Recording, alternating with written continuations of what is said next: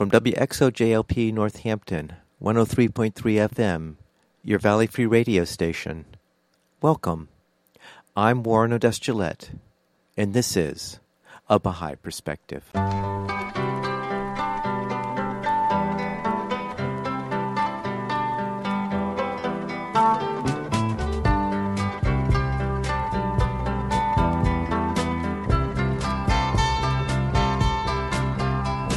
Welcome to A Baha'i Perspective.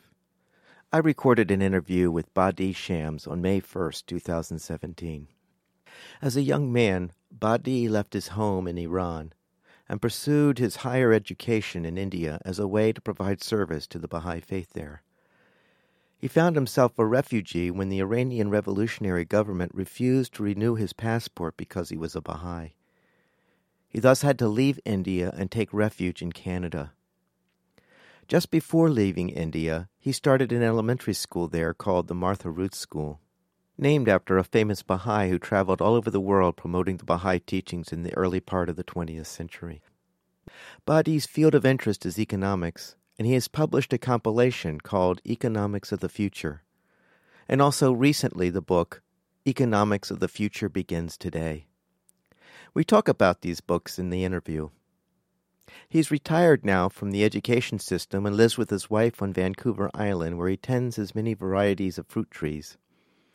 I started the interview by asking Badi where he grew up and what was it like growing up there. I was born in Tehran, though my parents were from Shiraz. And I basically grew up there till I left Tehran for India for pioneering. Actually, I grew up in a very beautiful orchard. To this day, I'm trying to recreate in my backyard. I've tried to put all those trees. So that's where I grew up, in Tehran. Is Shams a Indian last name? No, it's Iranian. Shams actually is Arabic. If you have heard the Shams Tabriz, who was basically the master of Rumi. And Rumi wrote his Masnavi for basically Shams Tabriz. Shams means sun, sun in the sky, and Badi means wonderful. So I'm supposed to mean a wonderful son. I guess my mom had quite a high hope for me. Somehow it didn't work out. What was religious life like growing up? My mother even was a Muslim when I was born, and my father became a Baha'i when he was 12 years old. And he almost was killed by his father, and he had to run away from his village in Shiraz and come to Tehran without any education, and he basically taught himself everything. And so my uncles, my grandmother, my all cousins, everybody was Muslim, and we were surrounded by Muslims. Sometimes created lots of hardship, because I remember when I was a kid, my mother's uncle came to take my mother away, saying that she's married an infidel, which was kind of a very traumatic experience to witness, mother trying to be dragged away from your home. So it was not fun in that way. Even in the schooling, we had to experience the prejudice, fanaticism. So your father was a Baha'i and your mother was Muslim? Yes, and then she became a Baha'i later on. And maybe for those not familiar with Baha'i history, maybe you could explain briefly why there's such animosity toward Baha'is when you were growing up. It's nothing new in the history of religion, We have seen it in Christianity, we have seen it in Buddhism, whenever a new ideology or idea or religious movement starts, there's always opposition. And so Baha'i faith in that sense is no different, because the Muslim believe that Muhammad was the last prophet, and Baha'is believed in progressive revelation and believing that we need a spiritual guidance. So time to time, God sends us guidance. So there is no difference between all of them. In Iran, it was no different than, they say, the early Christians or the early Buddhists, followers of Buddha in India. They had a hard time for a long time, though Buddhism was actually born in India, but it never really spread in India. It had to spread other places. So that's the reason fanaticism was, to me, is resisting the change, resisting the new ideas, sticking with the old system. And how old were you when you left Iran? I was actually 19. I'd finished my high school and we were encouraged. There was a feeling that something may happen because Iran was progressing materially.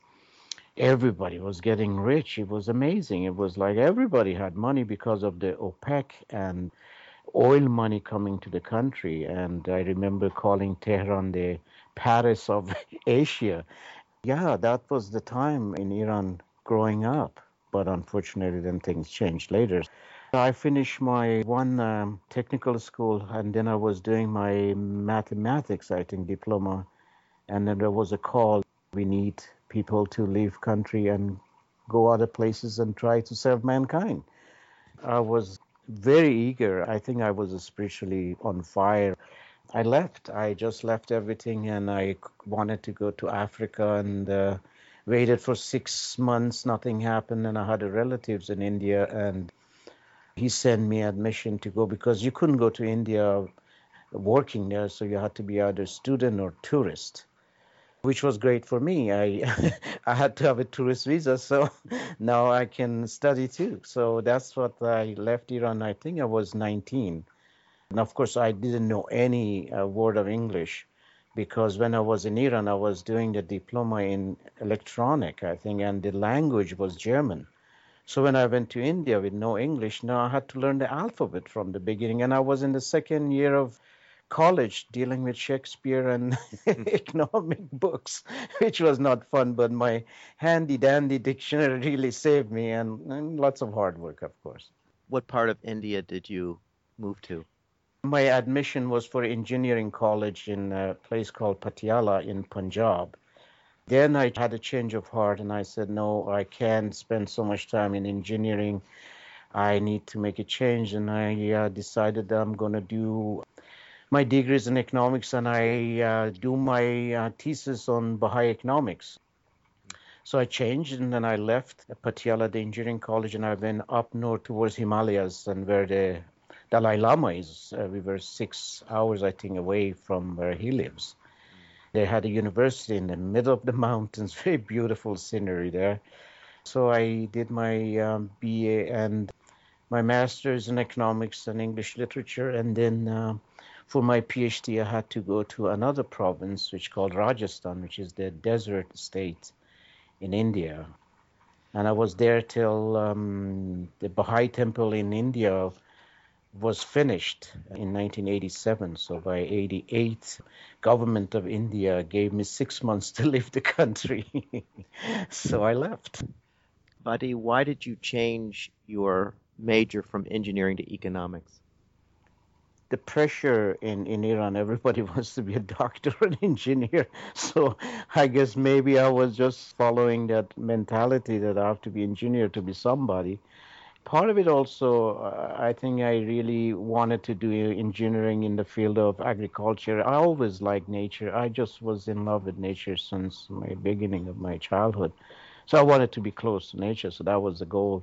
And once I went to India, of course, the reality sets in and you realize that if you want to do your engineering, you really have to concentrate on your studies. And my intention was serving as much as I could as a human being, and as a Baha'i, and be of some help to the society and be active, a member of the Baha'i community. And those two, they couldn't really go together.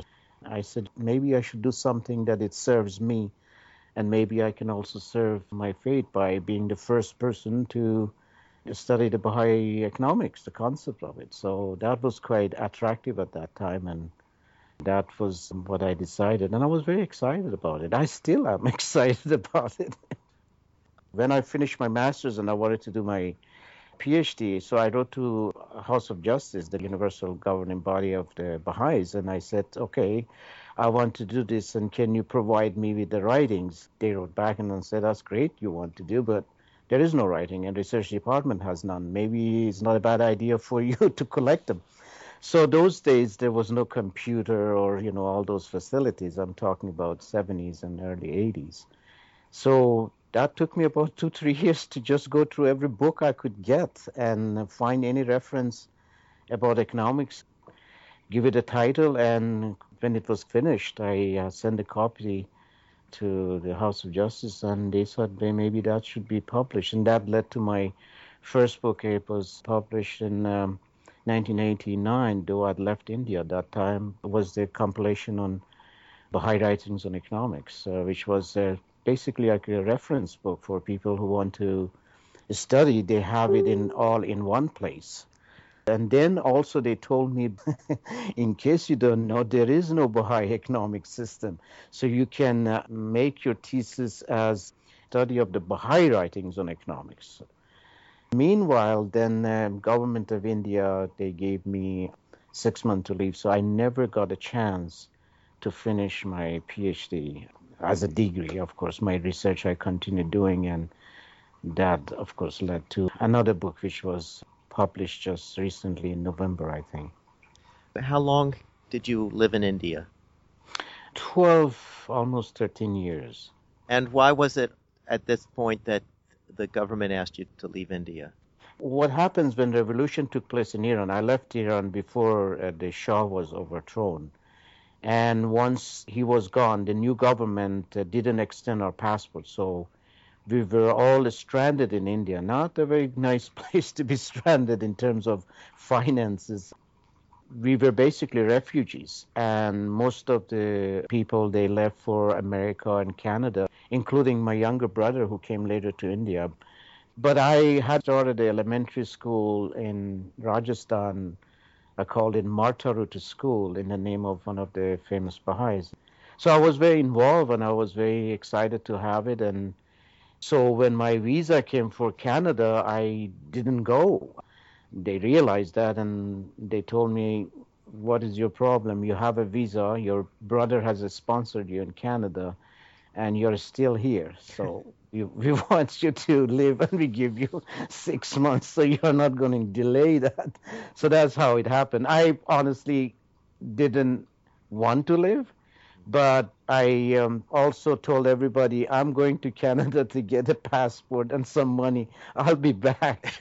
So, and that was my intention. I did go back twice to India, but that was my intention. It was my home because I couldn't go to Iran. I haven't been since the revolution. I haven't seen my younger brother since he was 4 years old. So let's talk about your book that you've recently published, Economics of the Future Begin Today. Why did you name the book that? When the message of House of Justice recently came in March 1st, 2017, it was a very panic time for me because I'd written my book about a year and a half ago, and I had always this idea since I've been dealing with economics that we should increase our knowledge about writing because economics is such an important factor in our life. Money changes everything. Money is important, and we should have a good grasp over it because our material life has an effect on our spiritual life. And most of the time, we ignore that, or we don't realize that our spiritual life and economic life has to somehow connect, and there has to be a connection. So I've been trying, and my compilation was the first step to make it easy for people to find the writings. But I wasn't satisfied. I really believed that we have to do something. So when I wrote the book, I really made it, and I called it a manual. I put all the writings, again, my compilation is there, the workshop I'd made when I was in China. We were pioneers in China for 2 years, and I was asked to put something because there was a great demand in China for economics. Unlike in North America and some other part of the world, China was so receptive. All question was about economics. And I was very encouraged by the message of House of Justice in 2012 saying that our economic life and our spiritual life should not be different. So that really encouraged me to say what I had to say, that we have to start gradually introducing those spiritual principles in our daily life. It has to reflect in our life. I was really, and I still believe, if it doesn't reflect in our life, there's something missing.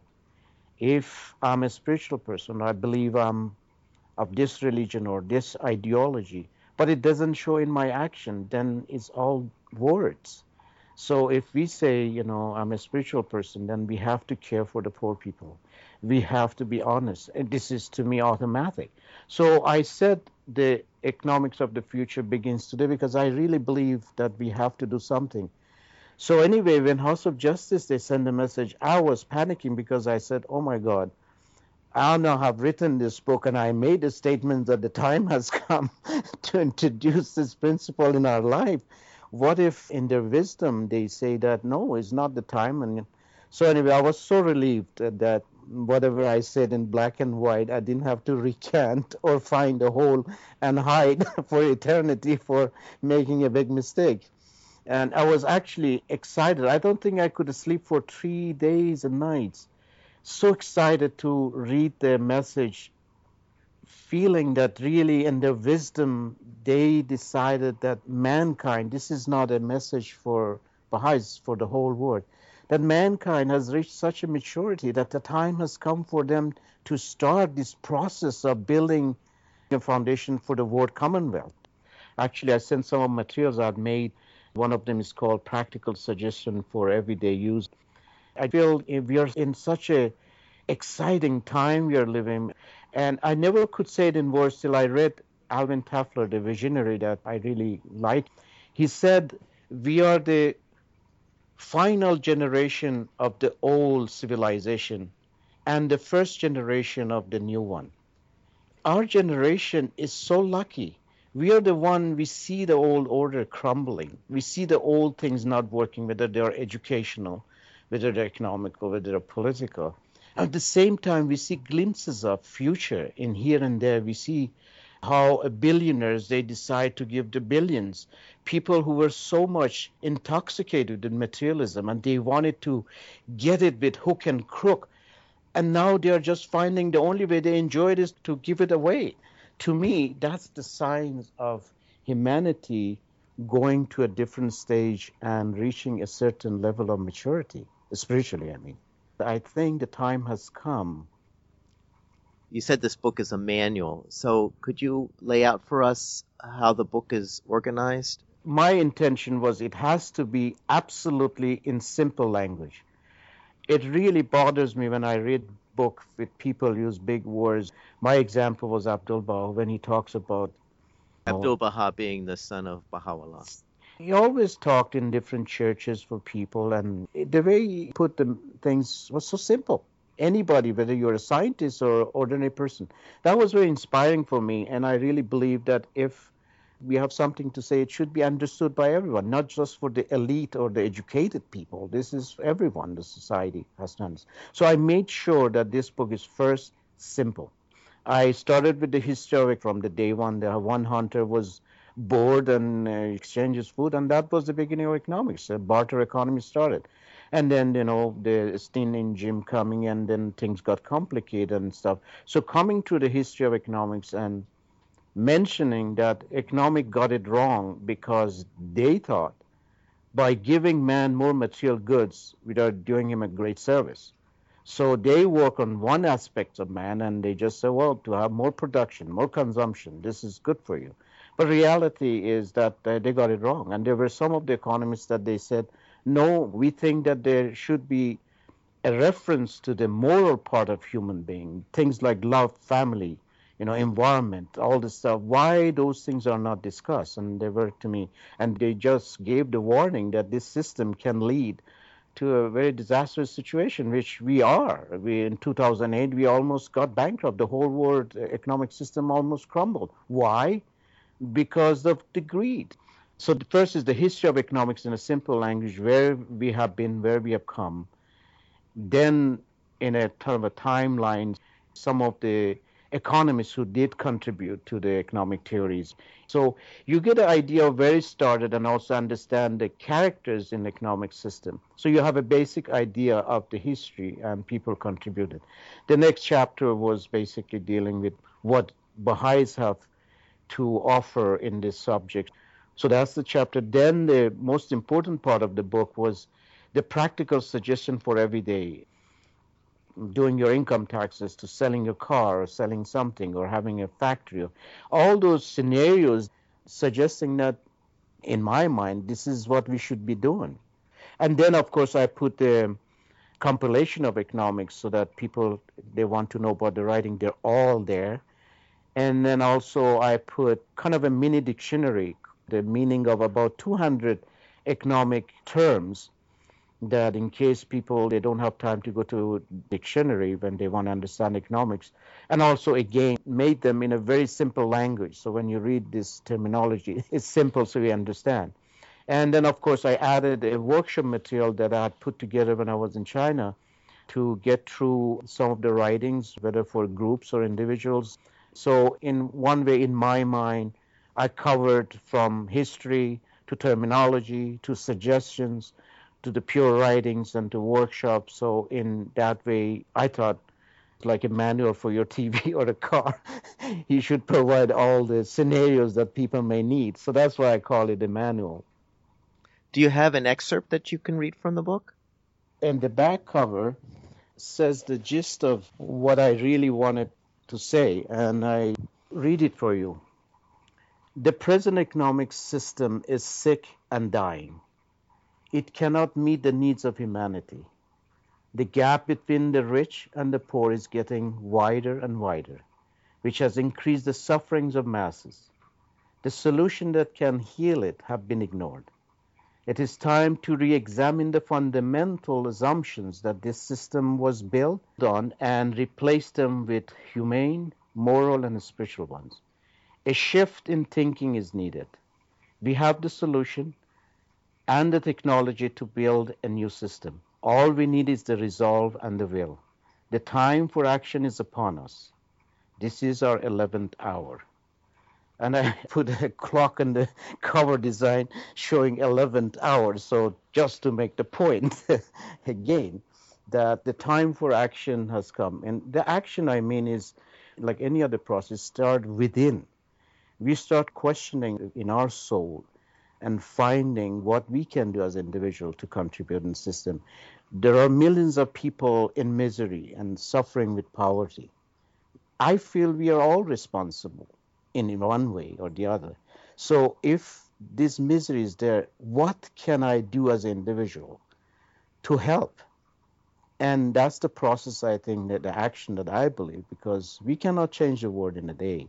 But every individual in their own little way, they can make a difference by being honest, just doing a transaction. A simple act of being honest, I think, is a good starting point. It reminds me, one of the basic principles of the Baha'i faith is termed as the spiritual solution of the economic problem. And it sounds like that's what you're describing, is that the ills of the economy, the root of it is spiritual and not mechanical. That's the problem we normally, with the economists and discussion. You know, the world is so much believing in facts and figures. Now you can tell anyone what happened in 2008, why the economic system crashed. This is the first time he can tell and say, well, some greedy people start selling mortgages. So the awareness of people realizing the gap between the rich is because the rich people, the 1%, we're famous now these days, everybody's aware of it, the 1% own the 99% of the resources. So the awareness has come and people are really realizing the root cause is not the system. Because if capitalism is no good, communism came to remedy that and make the working class the rulers, and they failed because, again, the selfishness, the human element. And the removal of the whole spiritual aspect of humanity in the... Exactly. If you take the empathy out of the equation, everybody for himself, this whole philosophy of everybody for himself is really, or the survival of the fittest, in our North American mentality is a success, but in reality it's the root cause of so many problems. We have no empathy that, what about others? Why the big fish has to eat the small fish? I mean, can't they live together? I mean, why? Why do we do the things we do? The root cause of it is all those human, I call it the lower nature of man, that plays a role. As a humanity, We have to start working on that part. That's why I'm so proud of my wife. Wrote a book called Insistent Self, which is basically dealing with our ego.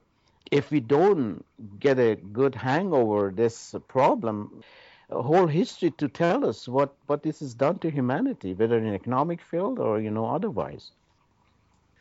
The whole idea is that it's all good news. To me, the level of awareness in the world, and I see it every day, even if though I live in a small town in Vancouver Island, but I see even, and it's a logging town, by the way. This is not elite people with, degrees and this and that. They're basically loggers. I see the awareness. The whole mankind to me is becoming aware and questioning what are we doing? What have we done? And questioning the political system that has been established for so long. Said, well, this is not working. I was in education. Me and my wife, we retired from high school, and when I started working, I told one of the teachers, our education system is dead, has no life. And he was mad at me. He says, what are you doing? You're too new. You don't know what you're talking about. And by the time I was retiring, he came to me and said, yeah, you were right. And he realized people, they're realizing that the systems that we established, by 100 years ago or so, they're not really satisfying our needs. And our demands, our awareness is increasing. To me, our soul is sending the message, I need more. I'm not just happy with making money and having money. There's something in my soul that is not satisfied, and I want that. And that curiosity, or that not being satisfied, is leading to so many questioning and awareness that's happening. I'm so excited. People are questioning and people are looking for different ways of doing it. Problem is that people don't know they have a problem. Any common man can say that, yeah, things are not working. They admit there's a problem. So 50% of the problem is solved. Now finding which way to go. So of course there's so many experimentation. People are looking at this solution, that solution. They go places that, no man has gone before. But that's really wonderful because that's part of the process of investigation for truth, and which is one of the fundamental principles we have in the Baha'i faith. So I'm really excited that the whole mankind is becoming so aware of the issues that's surrounding them and realizing that they need to take care of their own soul too, as much as they take care of their body. Now, Badi, how did you use your Baha'i perspective as an educator? How did you inject your Baha'i perspective into education or being a teacher? Well, I'm very lucky, Warren. I really am lucky. I grew up in Iran with difficulties, and there were problems, prejudice, fights, tried to kill me, they tried to kill the whole family. Then I went to India and I experienced being a refugee in a poor country, then coming to Canada. Life has taught me so much that whether I like it or not, it just comes. So when I started my work in the school, I just realized it's all about relationship. And actually, funny enough, in the high school later on, the principal adopted what I was saying all the time in a staff meeting, and I'll say it's all about relationship. I believe that you have a relationship and people trust you, then you can make a difference. If they don't, doesn't matter what theory of psychology or education you use, it's not going to work because the kid says, I don't like you, I don't trust you as a teacher or as an educator. I was very lucky. I was myself struggling with education and was not an A student when I was in school, so I could easily relate. I was ADHD, and so I knew one of the kids, when they were sent to my office, I knew what was happening to them. So my life experience really helped me to understand, and I enjoyed it. So, Badi, thank you so much for sharing your life and your work with us. Thank you, Warren. I All really right. appreciate it. Some days after our interview, Badi said he regretted not making one last point. I told him I'd convey his message. It's as follows. He said, today, more than any time before, we have to be aware of the world around us and observe its effects on us. Changes are happening fast, and sometimes we think we are losing the control of our lives. So it means we have to be more vigilant and be more on our guard. Every day, the spiritual struggle between the constructive and destructive forces is happening. and this is visible in our economic life. Increasing our knowledge about our material side or economic side is essential for our spiritual health and growth. So I hope you enjoyed that interview with Badi Shams, author of the book, Economics of the Future Begins Today.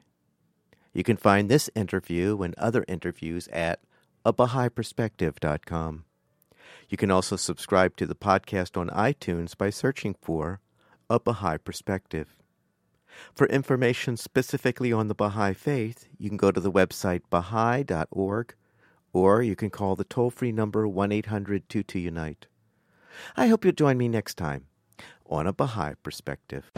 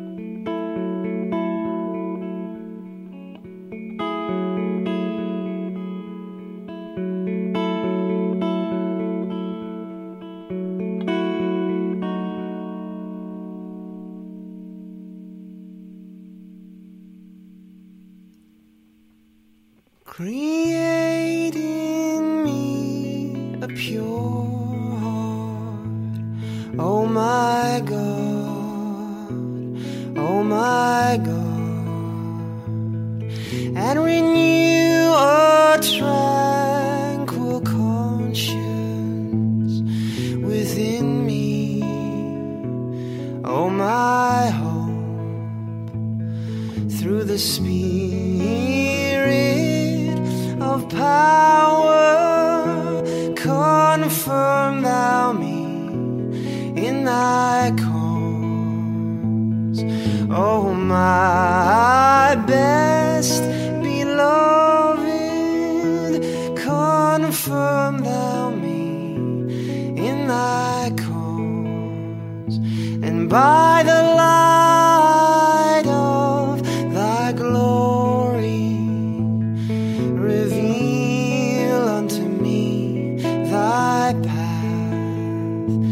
by the light of thy glory, reveal unto me thy path, O thou, the goal of my desire,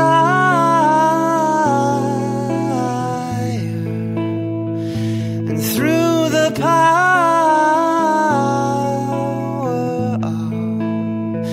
of thy transcendent mind, lift me up unto the heaven of thy holiness, O source of my being,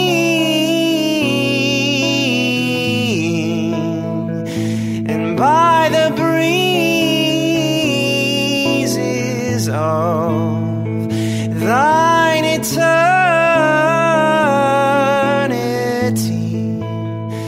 glad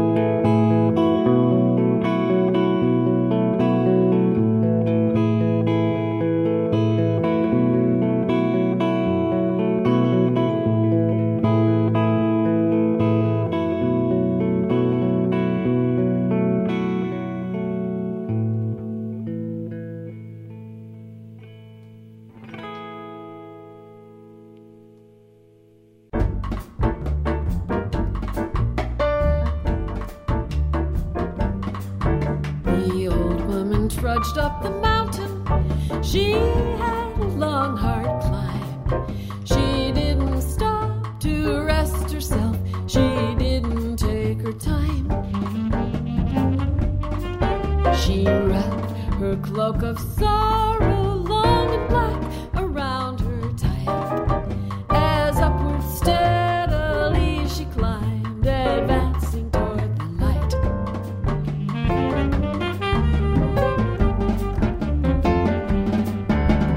Woman, woman, keep on climbing, only stop to pray.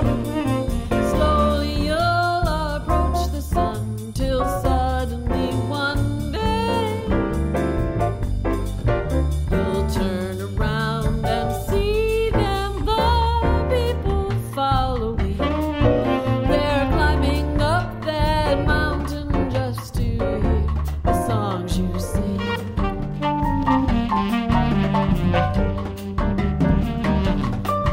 They told me in a vision they had of me long ago that I would climb that mountain through lonely years of ice and snow. But one day when I'd reach the top, I'd turn around and see a myriad of people climbing upward after me.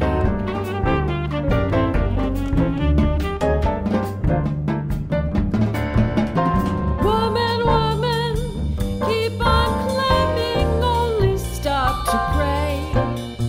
Slowly you'll approach the sun, till suddenly one day you'll turn around and see them, the people following. They're climbing up that mountain just to hear the songs you sing.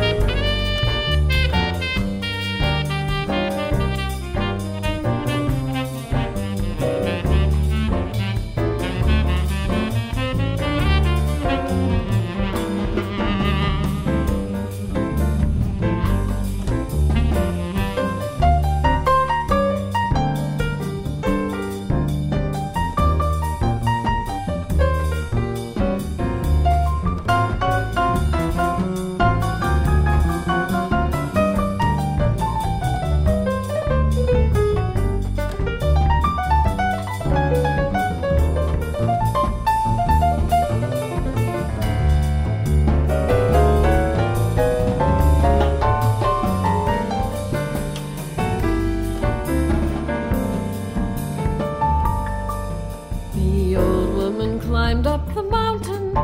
Her hair was silver gray. Her body was all torn and bruised from storms along the way. But somewhere through her loneliness she heard the eagle cry and lift her heart in joyous soaring circles in the sky.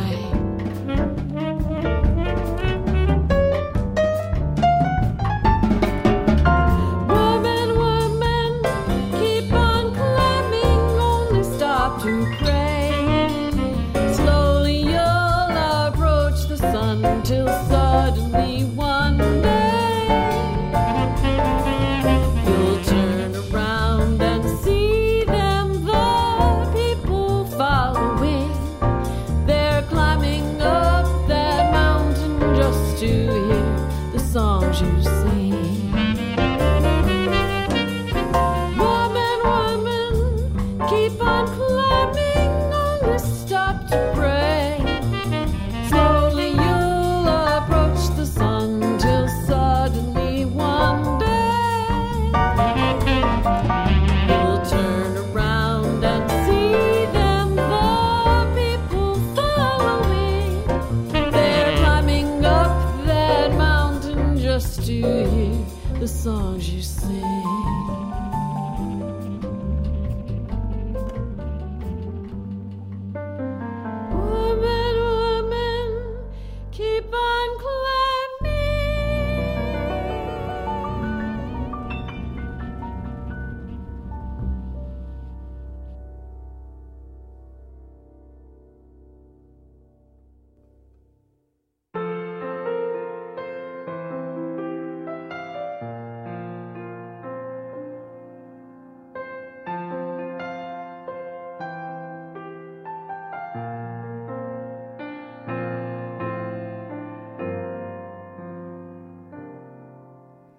The photograph I see comes alive so easily and tells me of a life that was so pure.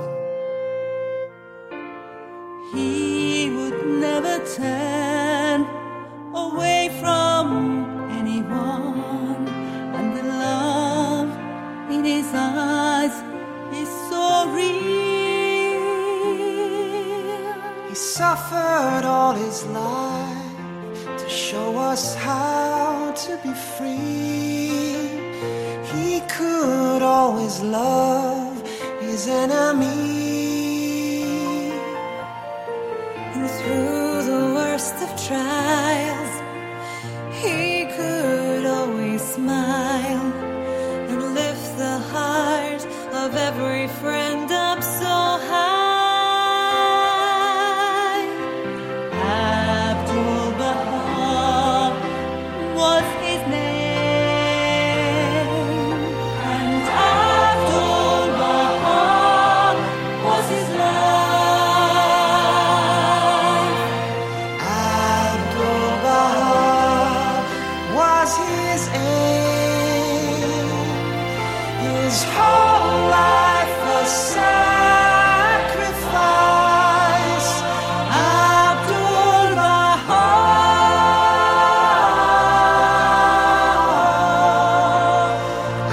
Abdul-Baha.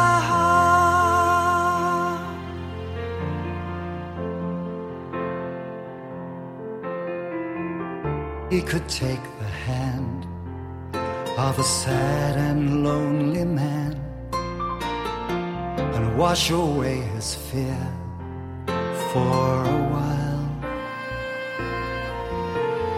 He could understand the secrets we defend, And make you feel that living was worthwhile. Abdul-Baha was his name, and Abdul-Baha was his life. Abdul-Baha was his aim. His whole life was sacrifice.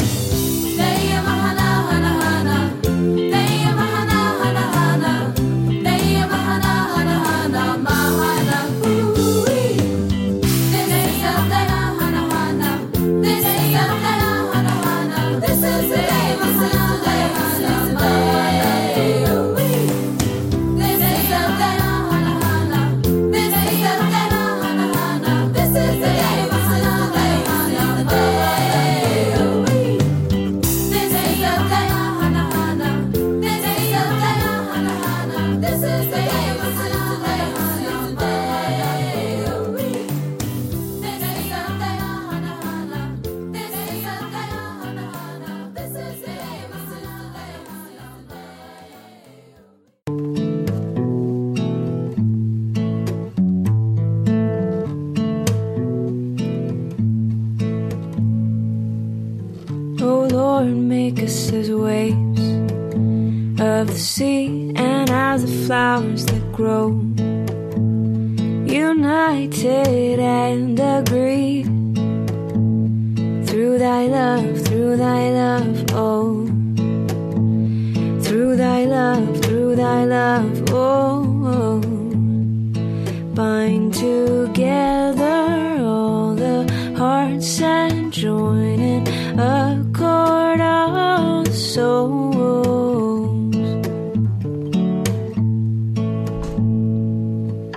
Oh Lord, make all of mankind as the stars that shine from the same sky, and as the perfect fruits that are growing high through thy love, oh, through thy love, oh, let us bind together all the hearts and join in accord all the souls. Let us bind together all the hearts and join in accord all the souls.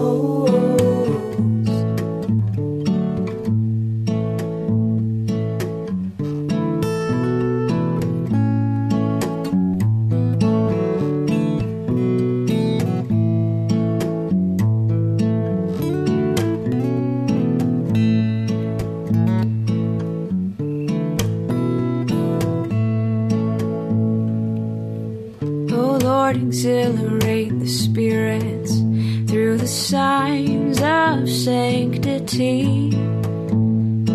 Make these faces radiant through thy love, oh, through thy love, oh. If we bind together hearts and join in a chord of the soul. If we bind together all the hearts and join in a chord of the soul. If we bind together all the hearts and join in a chord of the soul. If we bind together all the hearts and through thy love, chord of the soul. Let us bind together all the hearts and join in a chord of the soul. Through thy love, through thy love, through thy love, through thy love, oh. Through thy love, through thy love, oh. Through thy love, through thy love, oh.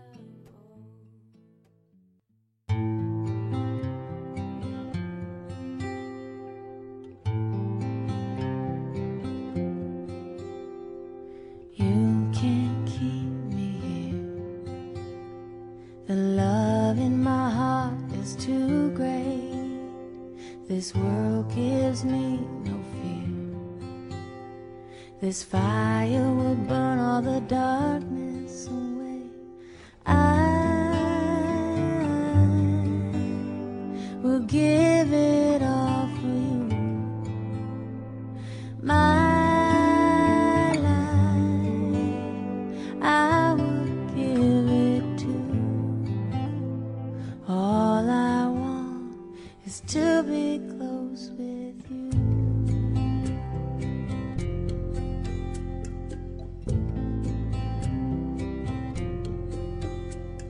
I prayed for weeks on end, till one day you appeared in a mighty vision. You said my desire would be fulfilled, and I will give it all for you. My life, I would give it to. All I want is to be close with you. The day will come when you will have recognized me.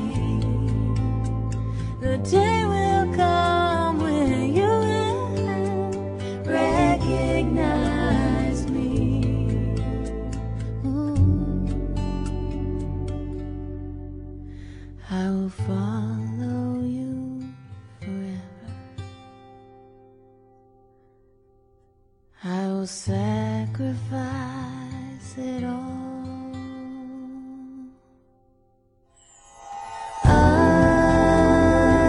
Unease, he gave it all for you. Unease, his life, he gave it to. All he wanted was to be close with you. All he wanted was to be close with you. All I want is to be close with you.